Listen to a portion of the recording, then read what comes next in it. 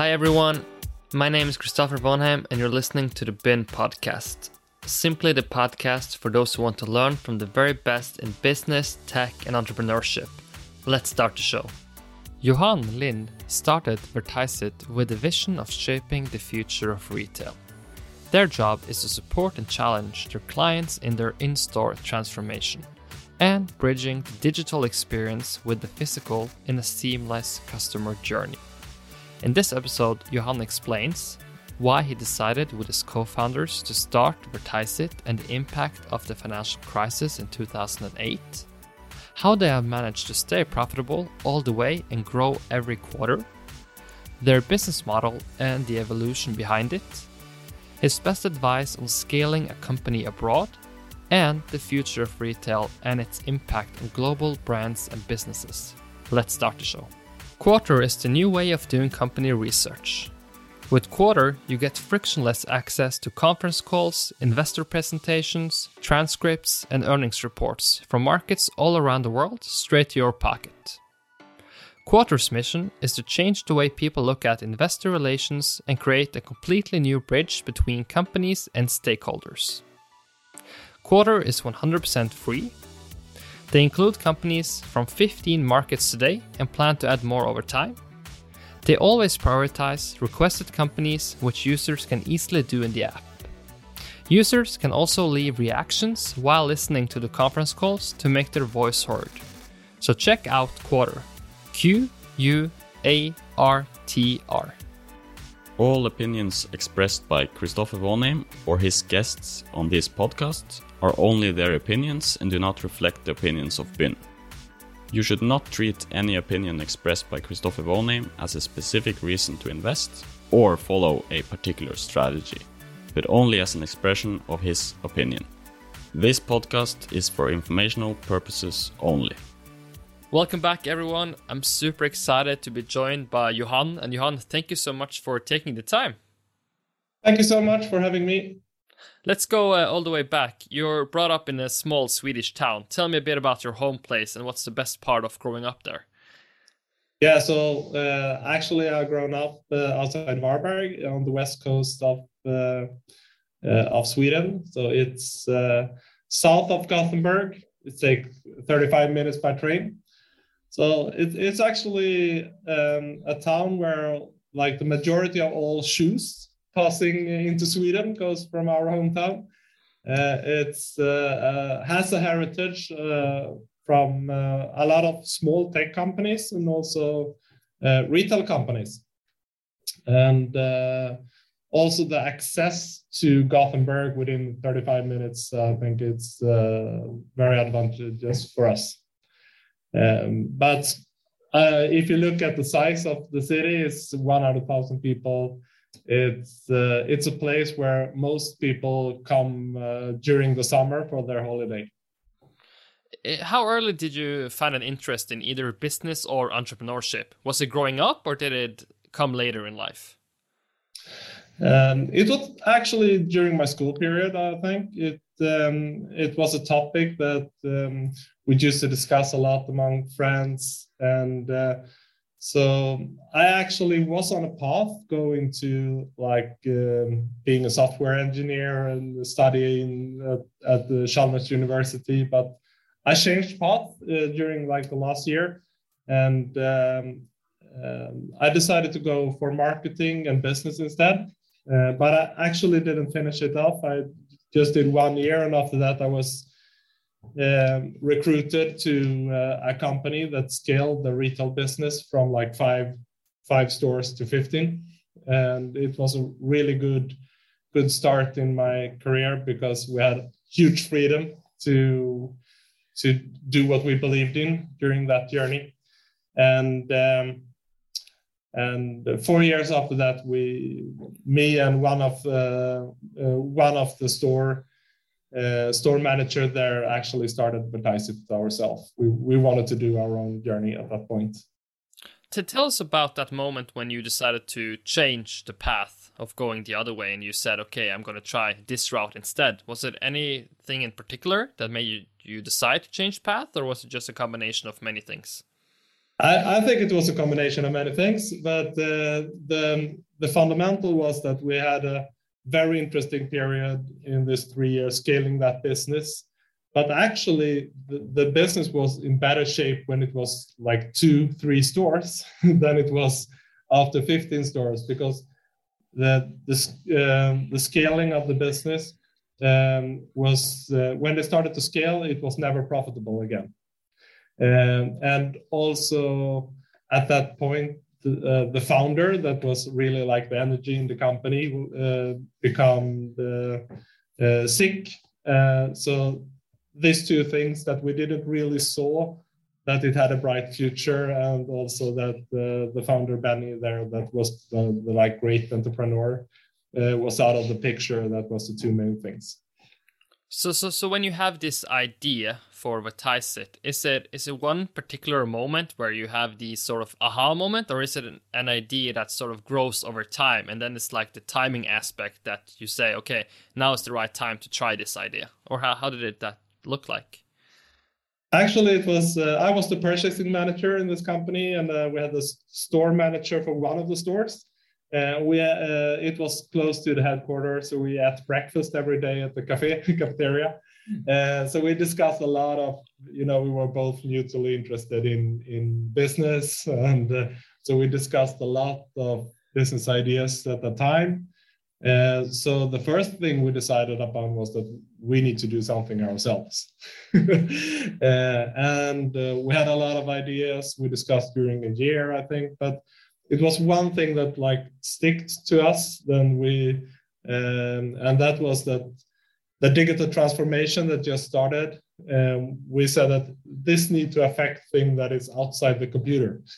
And in 2007, it was like the people didn't have iPhones in Sweden, but we really saw that this will have an effect. So we started to work for a half a year to do the planning, to like write the business plan, go to the bank and try to find financing, and then we just came to a point that we said, this is nothing we could do during the weekends. This is 100% or not. So we took as big loan as we could on the bank. I sold my car. we quit our jobs. And just went from there. Three guys in my apartment. That's very, very interesting. I mean, so during this time, we also have the financial crisis coming to us as well. Did that have an impact at all, or not? Because you guys are in Sweden and you are not really that, affected by the financial crisis that generally started in the US. It definitely had. It could be a long story, but the good thing was that we secured like financing before like end 2007. So we took a loan of 1 million Swedish crown from Almi, it's like a state-backed, and 1 million from the local bank, where we took 100% guarantee ourselves, private. And if that would have been like 6 months later, it wouldn't have been possible at that time. So that was a good timing. But also after a year, when we started to get business, then it was hard to get finance at that stage, even though we actually were profitable the first year. We had a hard time like financing the company after that. Because it was still really like freezed when it comes to the opportunity to take up loans. But we managed to solve that as well. So let's talk about product market fit. Obviously, you were going in the retail industry. You had this, digitalization. Obviously, that's a massive trend. And it's the famous saying of that you need to have a niche, target a niche first, and then you can grow the market with that niche. But how did that journey look for you guys? Yeah, that's a really interesting question. We actually, the only thing that we saw that was the like digital communication will impact how we interact with each other and how we communicate in the public space. So from the beginning, we were looking at so many different verticals, But the first thing we went into to take a niche was digital out of home. It's outdoor advertising. It was good because people started to put up like LED screens that they imported from Asia, but we said we want to do the backbone, we want to do the booking system, how to price campaign, how to schedule based on share of voice, how to calculate the reach, all of this, how to like configure and quote. After 3 years, we said we have 80% market share. But what we didn't tell was that the market was only 150 screens in Sweden. So it was like the worst market to be like the number one in. So at that point, we needed to decide, should we go international with digital out of home business, or should we broaden into other verticals? For many reasons, we choose to broaden because we were too small and it was too big differences between the market, how you worked with like measure those type of campaigns. So we did a lot of verticals, public, corporate, retail, advertising, and 5 years later, we actually have 85% of our revenue from a customer meeting. So then we focused on retail where we are today. So now we do digital in-store solutions to really enhance the customer experience in store, to bridge the customer journey from online to like in person in the store. Is there any lessons from landing those first few clients? Because obviously that's a very hard task to do when you're just starting out, I guess. Yeah, like we really built the company from like stone by stone.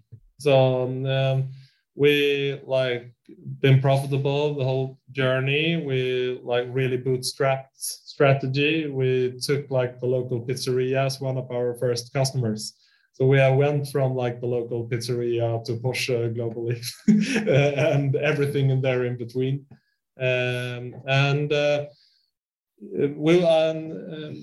Also like I was 24 years old when I started the company. So I think it's also a journey where you need to grow the business, where you grow yourself as an entrepreneur and grow the team and your skills. And so I think it's a lot of good things with growing a company over time, and also to always try to be profitable. Of course, there are arguments where you need to invest a lot of money, take the market, like Spotify, for example. But in most cases, at least, I think it's better to do business that are profitable, because in so many cases it's really hard to change from like not being profitable and only like focus on market share and try to change that back to a model where you are profitable would be really, really hard. I agree. I know this is a very hard question to answer, but so many companies that start fail after 2 or 3 years and don't exist anymore. On the one hand, I guess that's a good thing, because it's a bit bad being stuck in a business that isn't going nowhere, right? Spending 10 years of your life sort of trying to make it survive year by year. So of course some businesses should stop. But do you have any specific insight into why you believe so many companies can survive those first few years? Obviously there are many things. Of course you need to reach a certain size where you can carry your own costs. I think that's almost like the hardest thing, is like to get your first and your second employee.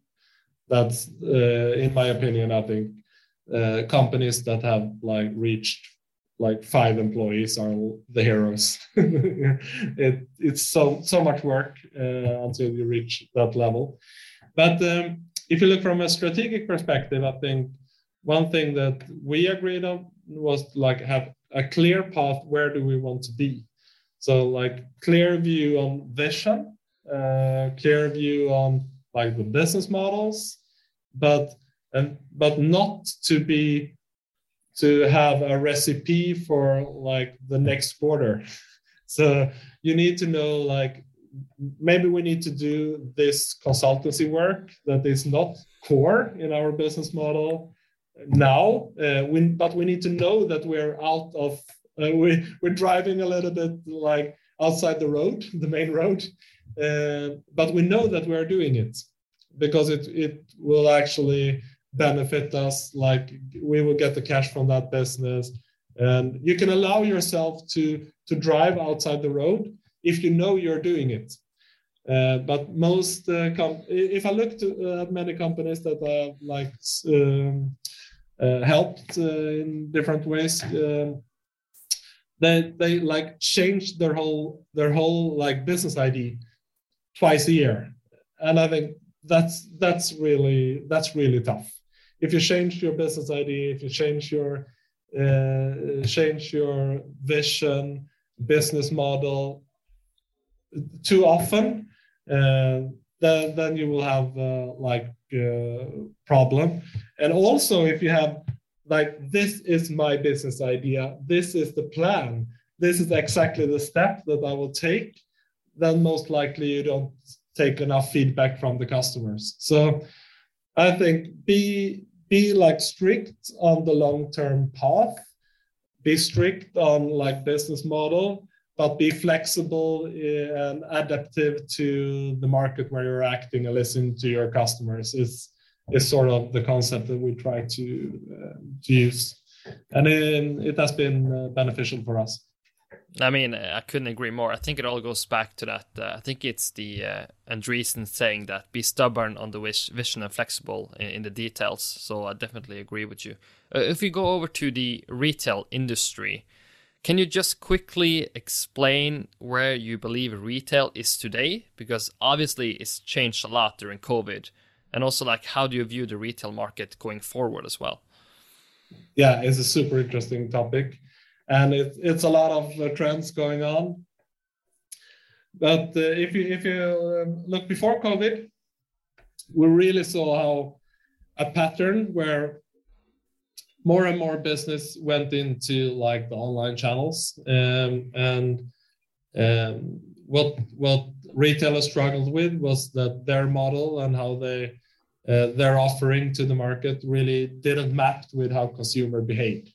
So, and we also like treated every channel specially, so it could it was like you have the online store and you have the physical store.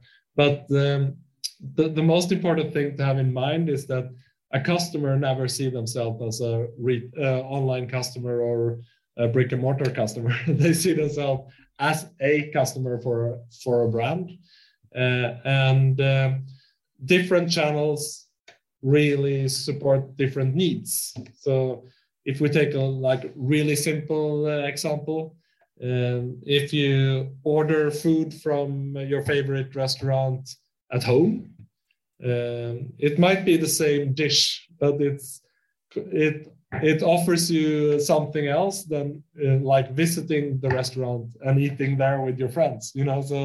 So it and that's the way you should look at retail. That maybe I need to go to the store to have someone that could help me find the right running shoes.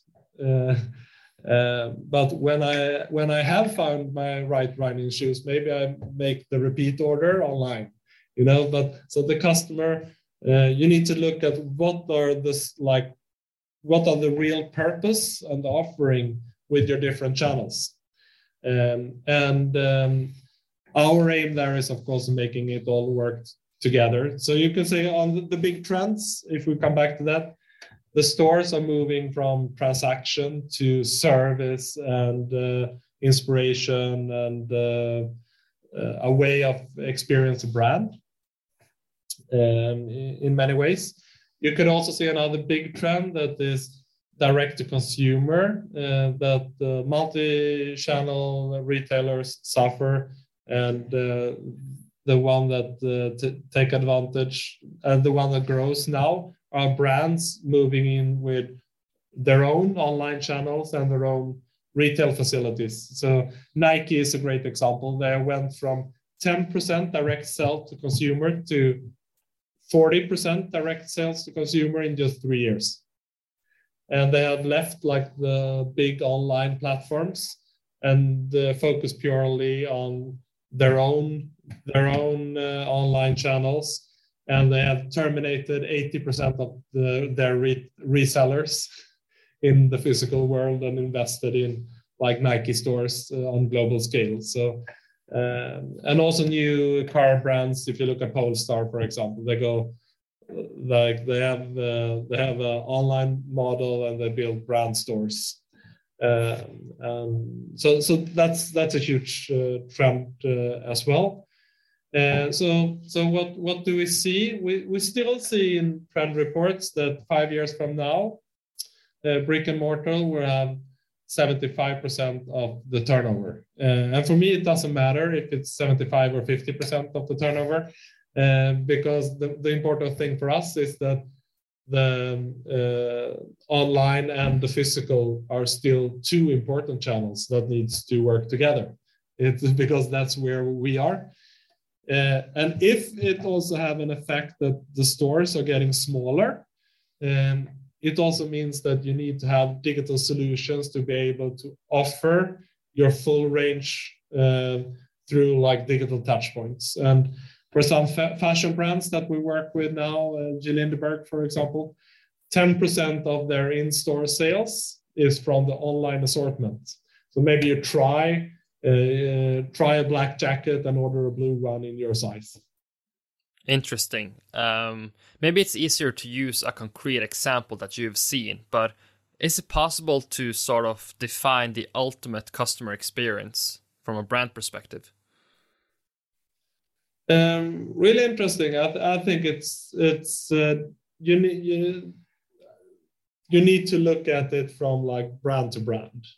But if we look at Volvo now, for example, they want to take back they want you to buy the Volvo car from Volvo, not the dealer, and that's based on how they look on the customer journey and how people behave, and it's. I think it's a good example if you map it. Like most likely, you start in the sofa to like explore, and maybe you start to configure a new car in the sofa at home. And when you come to the dealership, you don't want to go to a desk to a salesperson because you maybe are not ready to like buy a car. And if you sit on a desk, that's the expectation. So in that case, we want to have places where you can stand to really continue to configure on the car and explore the car that you built at home. And then you can do it mutually, because you might have seen the experience where you sit on a desk and they show you sometimes and ask you questions, and you need to restart the customer journey because you already invested 2 hours at home. So you need to be able to continue the journey yourself or with a sales associate, and together finalize the car in this case. And then after that, you need to have the right tools for the sales staff to be relevant for you in that customer meeting. So maybe they need to have digital tools to be able to answer questions on environmental questions, financing, related services, or how add-on the car add value in your life. And after that, we also in this journey implemented like accessory sales that was really weak before. So you could like find the right accessories to your car based on the car that you configure and your lifestyle. And also after that, during the period where you wait on your car, you get emails, information where you can start to explore and learn more about the features you have in the car. And then you have a point of delivery where we have a personalized experience where you really have an agenda that is based on you as a customer and the car. So we know what we should show you, because if you have features that you paid for and we don't introduce you to them, that is a really bad experience. And also if they try to show you features that you don't have, it's also really bad. So that's one example. So I think if you take the new car customer journey, and take it from start to finish is logic. But I need to, like, if you can take on the customer's eyes, see that some things you do at home, you start browsing at homes, you continue to talk to the brand when you wait for your car at home, and when you visit the dealership, for example, you need to be able to continue the journey, and of course the delivery moment is really interesting, and after that you continue the life with the relationship to Volvo with all the services that they offer. Yeah, I mean, it's a very good example, because obviously there's a huge difference between the needs to a family of 5 worried about safety versus a guy that wants to ski all over Norway and Sweden and have like a car to use that for. But the other question I would love to ask is that obviously you are positioning your company in a field where many companies can say the same to clients, because you also say that you want to increase sales, you want to increase the magic, and you want to increase loyalty. Obviously, that pitch can come from a lot of different companies, and those companies can be competitors or they can have synergies to each other. But talk a bit about that market in general, because having worked for those companies that get pitched by those type of companies, there are many companies saying that we can increase your sales and we can increase loyalty. Yeah. I think it's really weak. The pitch that we will increase, if you buy this, you will increase your sales with this, is almost always a lie. Because if you go back to like the basics in retail, if you always know that it's of course the sign, even if it's printed sign, of course it has an impact on the size of the sign. And how it visually looks. It also, like, where is it if you go the journey in the store, and how the products are exposed, and what product it is, and what price it is, and so on. So it's always a combination of so many factors. So that there is not like one single answer on that one. So the things I don't like consultancy going into the companies and say change or die, and with our offering you will increase sales or loyalty with 15%. That goes away. So we our say is like more or less we could let's take a look on how your business looks now, how the customer journey looks, your value proposition, your offering, and we could together see like what digital touch points could enhance the customer experience and add value in your business. And we do that together with the customer because they know their business best. And then for each and every touch point, we design like what is the purpose, what is the situation where the customer are, what is the communication, what technology do we need, and what is the KPI to measure. And to come back to the measurement point, I think we need to try and then measure. I think people start sometimes to look at like the measurement points instead of believing in something. I think have an idea, trust that idea, and measure the result. And that said, if you look at things that are related to the brand experience, it's really hard to measure on one hand. If you come to tactic communication, like go from, in Burger King case, go from people think about Whopper, but you want to sell the campaign meal, it's easy to like measure how you can convert people by upselling. It's easy. It's also easy to see if you have, for example, Endless-Aisle, like e-commerce sales in store is easy to measure. So when it's transaction oriented, it's easy to measure touch point by touch point. When it's brand experience, you need to measure it on the concept as a whole. It's also hard to measure like the sofa or the premium lighting system. Definitely. That's a perfect segue to your business model, because obviously it's become a big business model, but maybe one of the key aspects is this SaaS offering. How can you describe that model? Yeah. So what we're talked about now is really like what digital solutions can create the value in the customer's business. If you look at from our perspective, like what is our business model is it's three parts.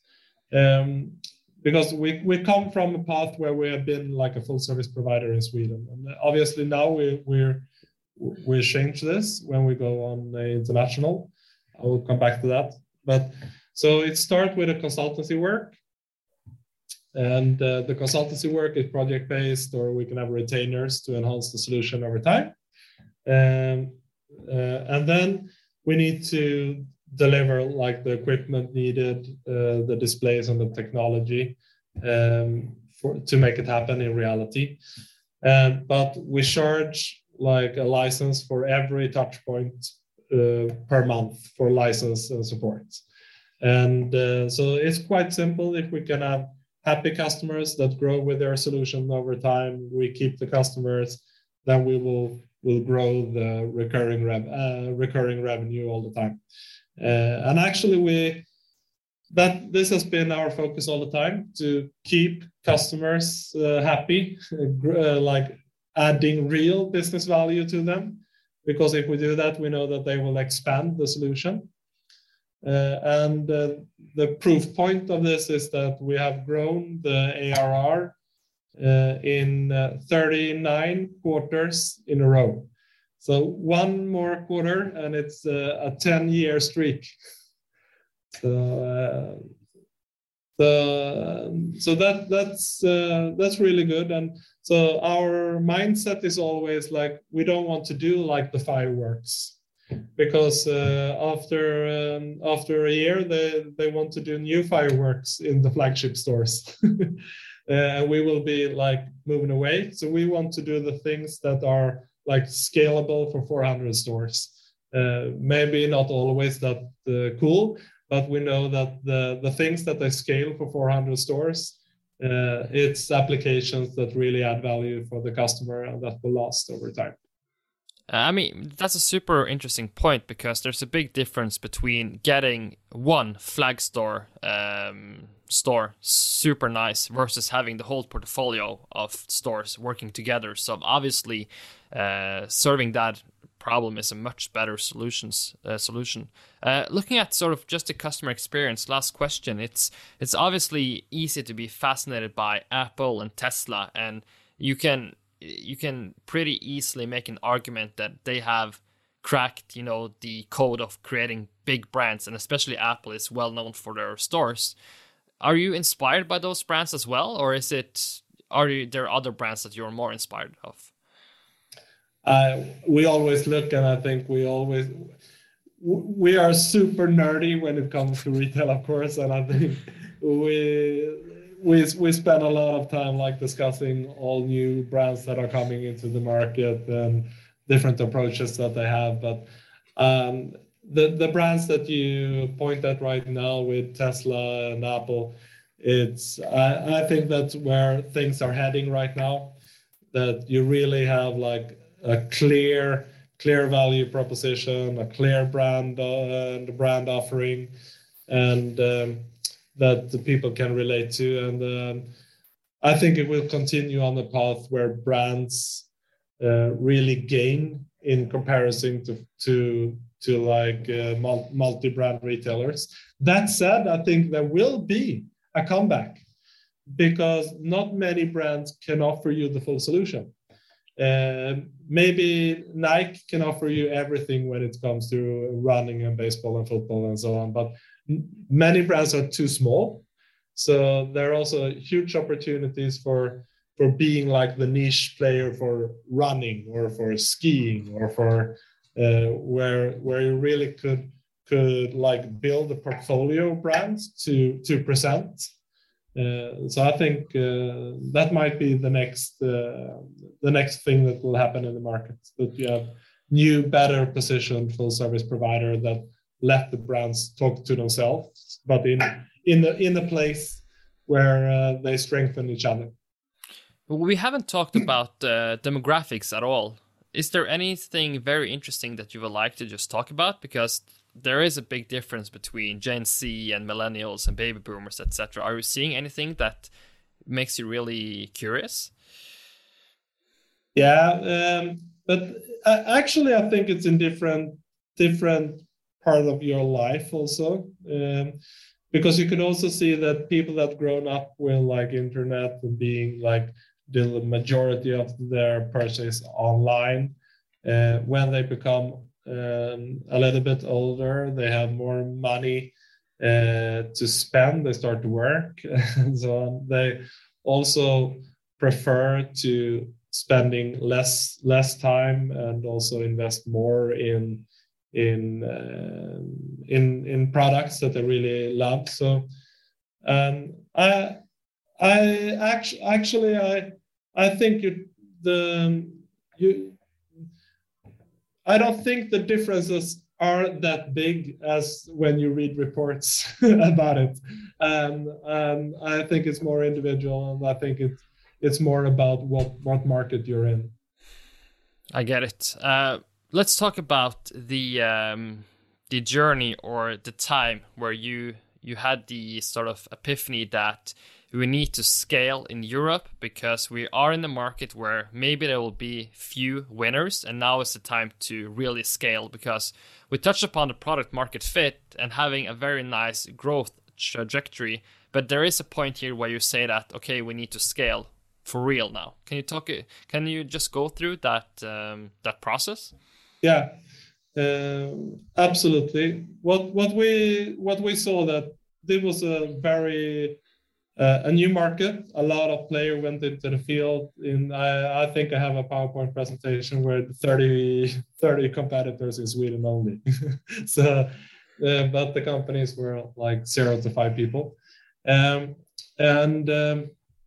what we saw that it was really not many of them made it, as always in the market, and it was really a lot of acquisitions going on to consolidate the market. And we were actually in a good position where we were profitable and had the opportunity to acquire companies that actually didn't made it at that time.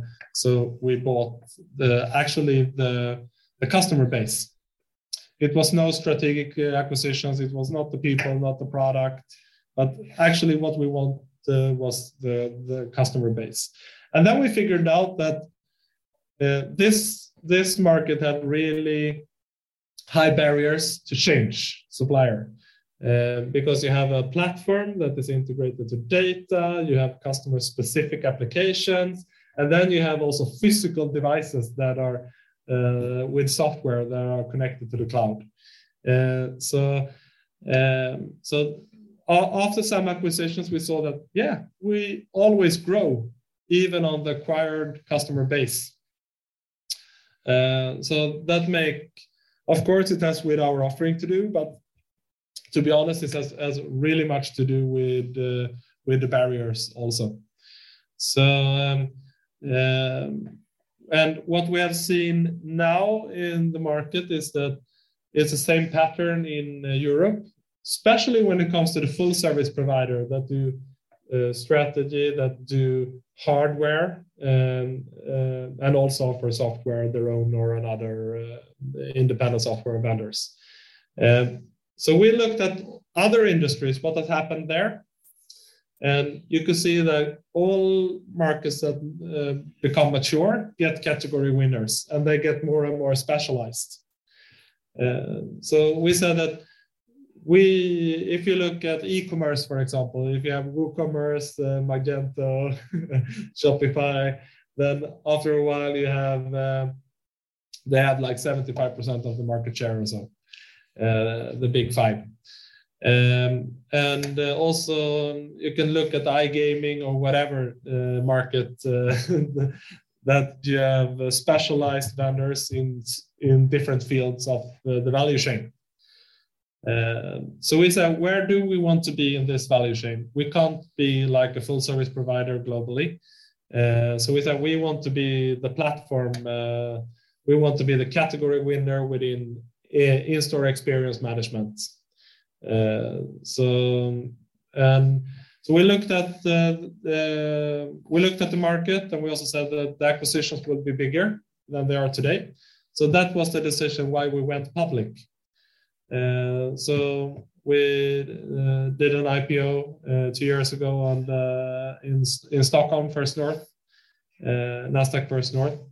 And the purpose of that was to be able to access capital to continue to acquire companies, because we saw that acquisitions become bigger and bigger, and we will not have the capacity with our own cash flow to manage that. Then we identified like the best competitor when it comes to the platform side of the business, and we did a big acquisition before the summer of Grassfish in Vienna. They were the number one in the DACH region. So we went from 65 people to 130 people overnight. What's the hardest part of scaling, in your opinion? I know it's a lot of things, but you have hiring, you have culture, you have acquisition. What do you think is the hardest part of scaling in the right way? It's a really good question. I think as long as you can like have a really good culture in place, and you can find like, you could say middle management with like a handful of people that when you go from yourself being involved in any new business, being involved in all operational decisions that need to be taken on a daily basis, the biggest the best thing you could achieve is to have like a set of people that could act as middle management and really like duplicate that. I think that's the most important step to achieve. So how would you describe your culture, and how have you tried to enforce it or make the whole organization act in a similar way? I think one thing that unites us is that we are really like obsessed in like creating value for the customer. So what a lot of companies can say. The other thing that we have a culture where you need to have a lot of like diversity when it comes to knowledge of people, and really to trust in that, and that's easier than it sounds. So, but we need to have strategists that could have a workshop with the best retailers there is. We need to have UX designers, developers, motion designers, art directors. We have support technicians. We have supply chain people. And of course, a sales organization with different profiles.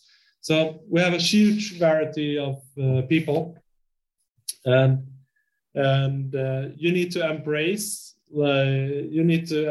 the diversity of people and that culture, but you also need to trust in each other. So that's really at the core of what we see, and there is a huge trust that I never heard someone like raise their voice to another person at the office. It's never happened. Interesting. If we look at retail, let's take Europe. What do you think is the biggest lesson Europe can learn from Asia? Because I remember when I was looking at trends in retail, there was always something crazy going on in Asia. And obviously they're so digital native that they have sort of almost feels like they've come further than Europeans when it comes to using digital products, at least. Yeah, and I think it's curiosity, and they are brave to like try. And it's too much talk and too less trying in Europe.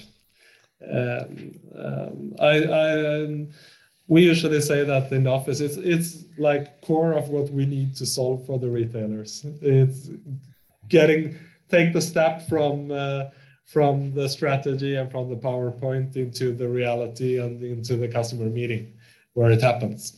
And in China and Asia, they're much better on this. They try and try and try and try. where it happens. That's the biggest thing.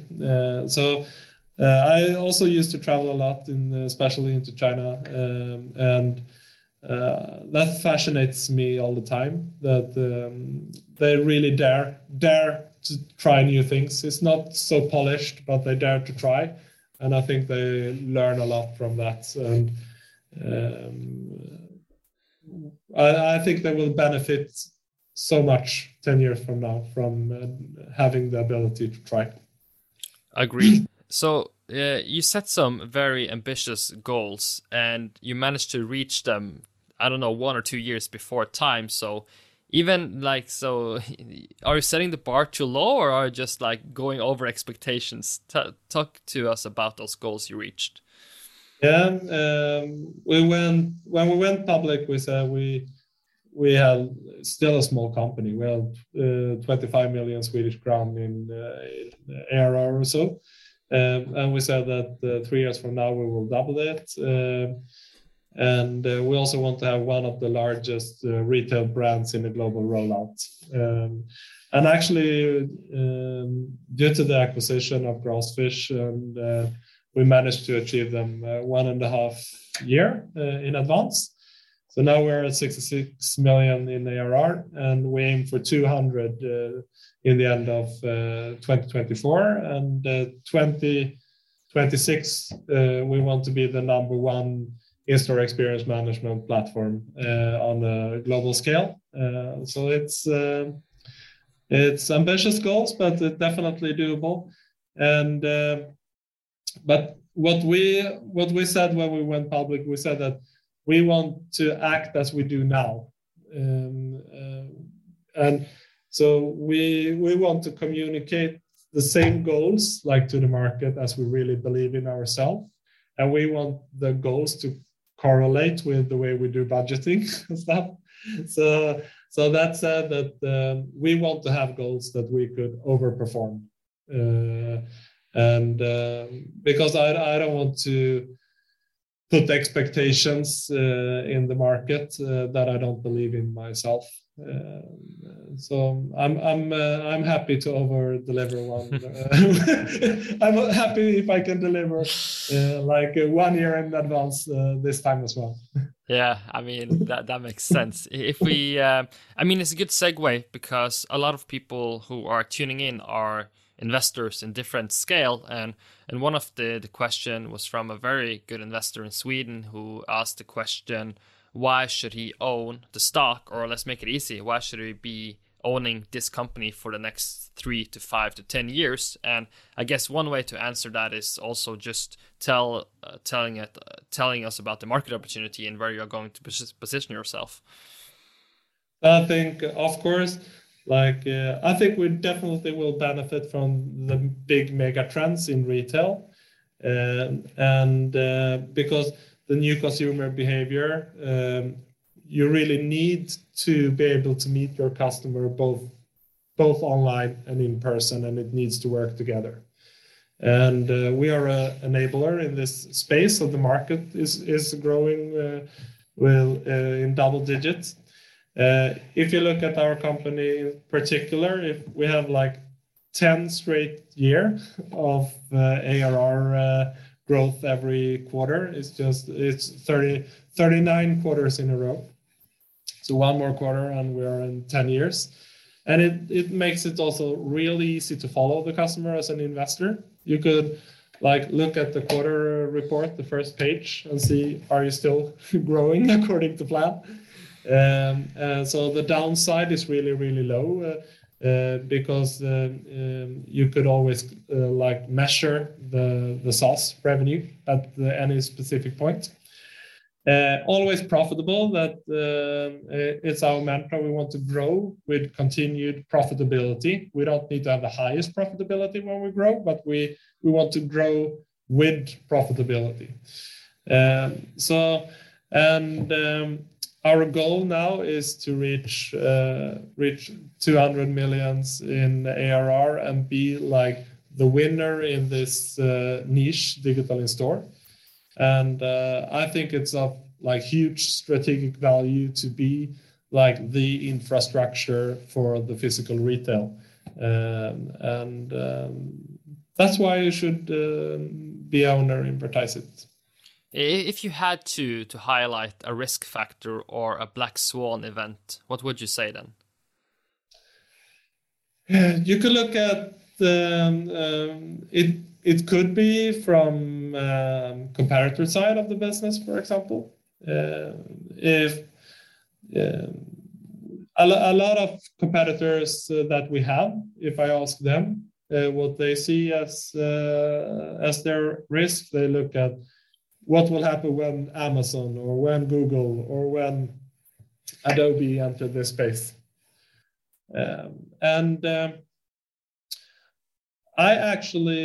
We don't want to be a closed system, so we actually love to like integrate to Adobe, for example, and I think that they will never go that deep in the tech stack, so they go to the endpoint and the playout.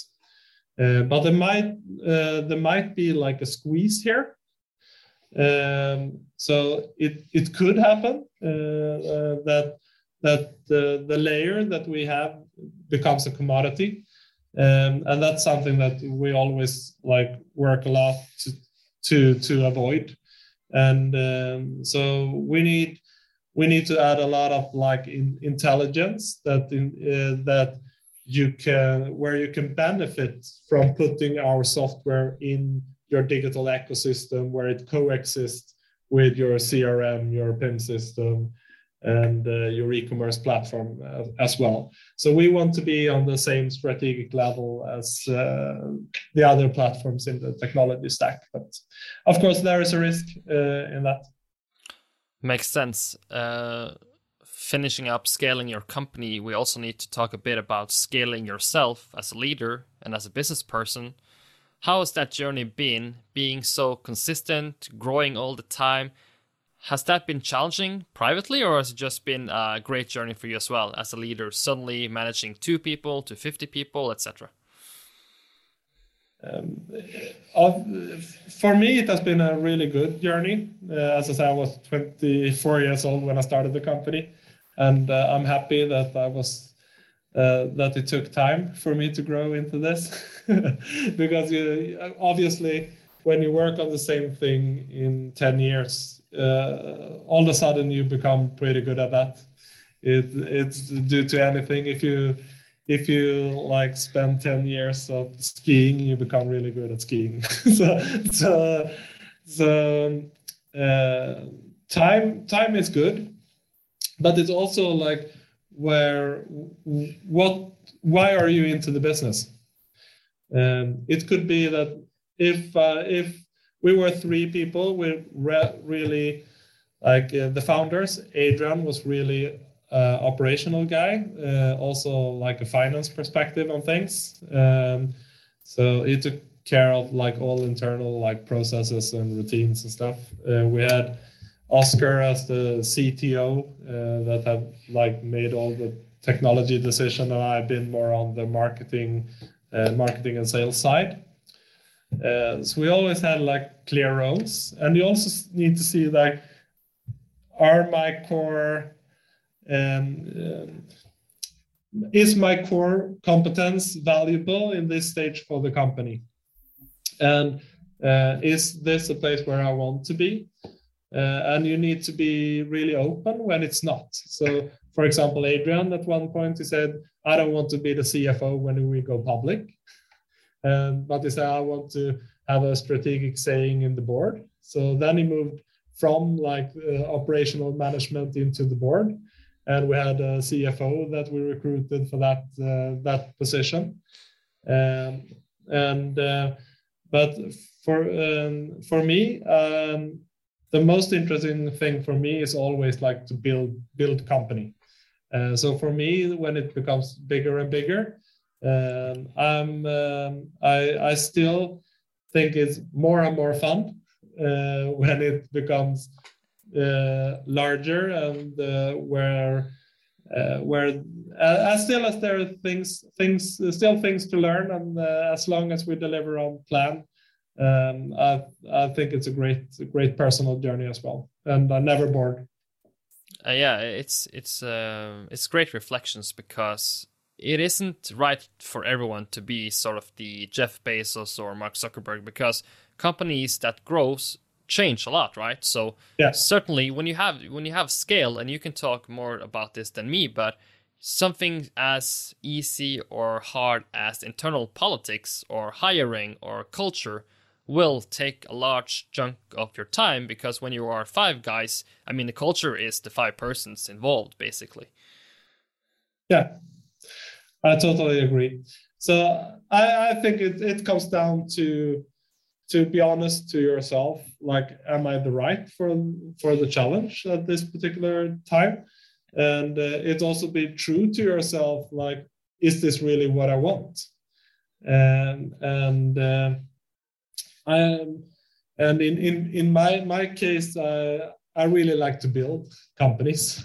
I think I could build like any type of company. But building companies what I really love, as we like reach certain steps where we could like it's achieving, like, taking the next step. That's what drives me, and I think it's more fun now when we are 130 people than it ever been. Do you have any leaders or entrepreneurs who inspires you? I mean, obviously, this is a very Norwegian-ish question to ask, because you can always say that Daniel Ek is the most incredible founder from Sweden and is taking over the world. But do you have anyone that has inspired you, and you even have met and talked to and been mentored by? Mia Brunell Livfors. She was the head of Kinnevik. She was my mentor for 2 years. Now she's at Axel Jonsson. She is a fantastic leader, and she inspired me a lot when it comes to really build things upon culture instead of like processes. I think I learned a lot from her. And the good thing that she always had like the business, like the sales, and the core of the business is actually always like sales. So she managed to like have pure focus on how do we perform sales wise, and how do we really like keep the culture in place. And she have really been an inspiration.